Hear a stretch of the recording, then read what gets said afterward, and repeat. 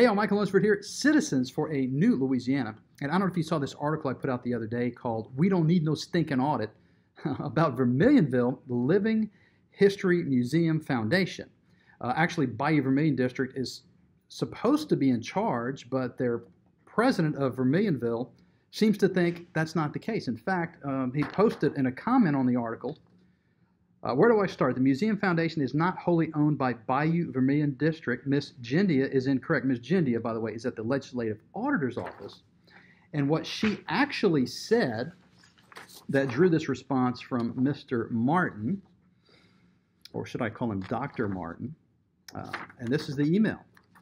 She said, according to our records, the foundation was formed to manage Vermilionville, a living history museum, which is owned by Lafayette Parish, Bayou Vermilion District. Per Troy Corville, CPA for the entity, the management of the museum has reverted to the district as of October of 2002. And she provides a link to their most recent version, which is, I think, the audit from 2003. We'll get to that in a minute.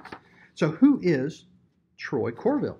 Well, I was curious, so I pulled all of their Form 990s. This is the paperwork that a nonprofit files with the IRS. This one's from 2011.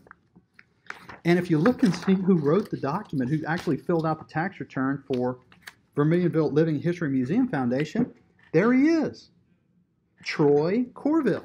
So now Michael Martin is calling his own accountant wrong.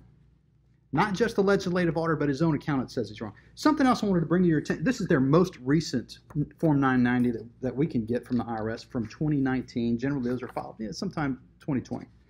So if I jump over here to the additional data section, that's what that looks like, additional data, it has a little description.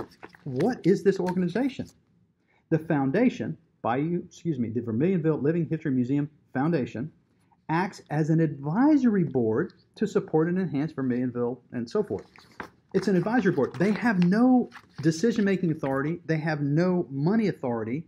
They just They make advice for Bayou Vermilion District, and Bayou Vermilion District is supposed to vote on it. That's not what's been going on, though. They've been kind of trying to run the show, as you can see from all these comments from their current board president, Michael Martin. So we're going to continue with the proof that Vermilionville is owned by Bayou Vermilion District. This is their Articles of Incorporation filed with the Secretary of State. It's actually, walk over to the Clerk of Court's office here and get a copy. And this, I think, is, I don't call it the coup de grace, but it's pretty good.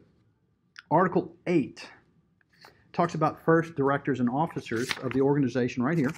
And it says, the current directors and officers of Vermilionville Historic Foundation Incorporated, a Louisiana nonprofit corporation, here we go, established by and operating under the direction of the Lafayette Parish Bayou Vermilion District. So, established by and operating under the direction of Bayou Vermilion District. So, they're not even a freestanding board. They are owned by Bayou Vermilion District. And I know what you're thinking. How can that be? Well, here is, I was telling you just a minute ago, legislative auditor link to the last audit.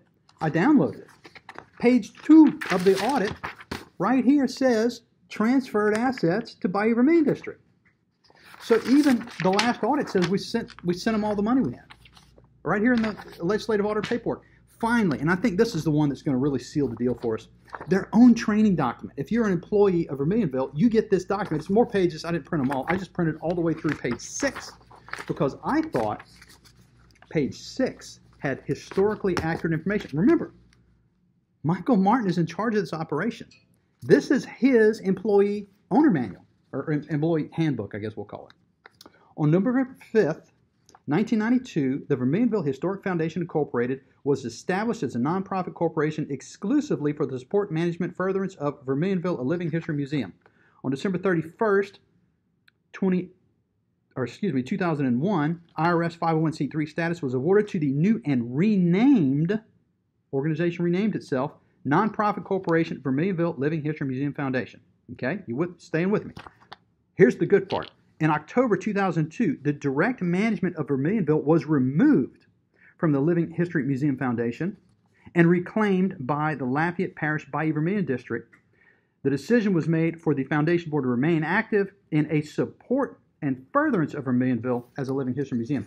It's not in charge. It doesn't own anything. Their own employee manual tells you as much. So I don't know what the problem is. I don't know. Maybe he doesn't read. Maybe he's putting out information that he thinks ought to be true, but it's not. So I've just provided you with a stack of documents here that tells you who owns Vermilionville, and it's not the Vermilionville Living History Museum Foundation. It is Bayou Vermilion District. So there you go.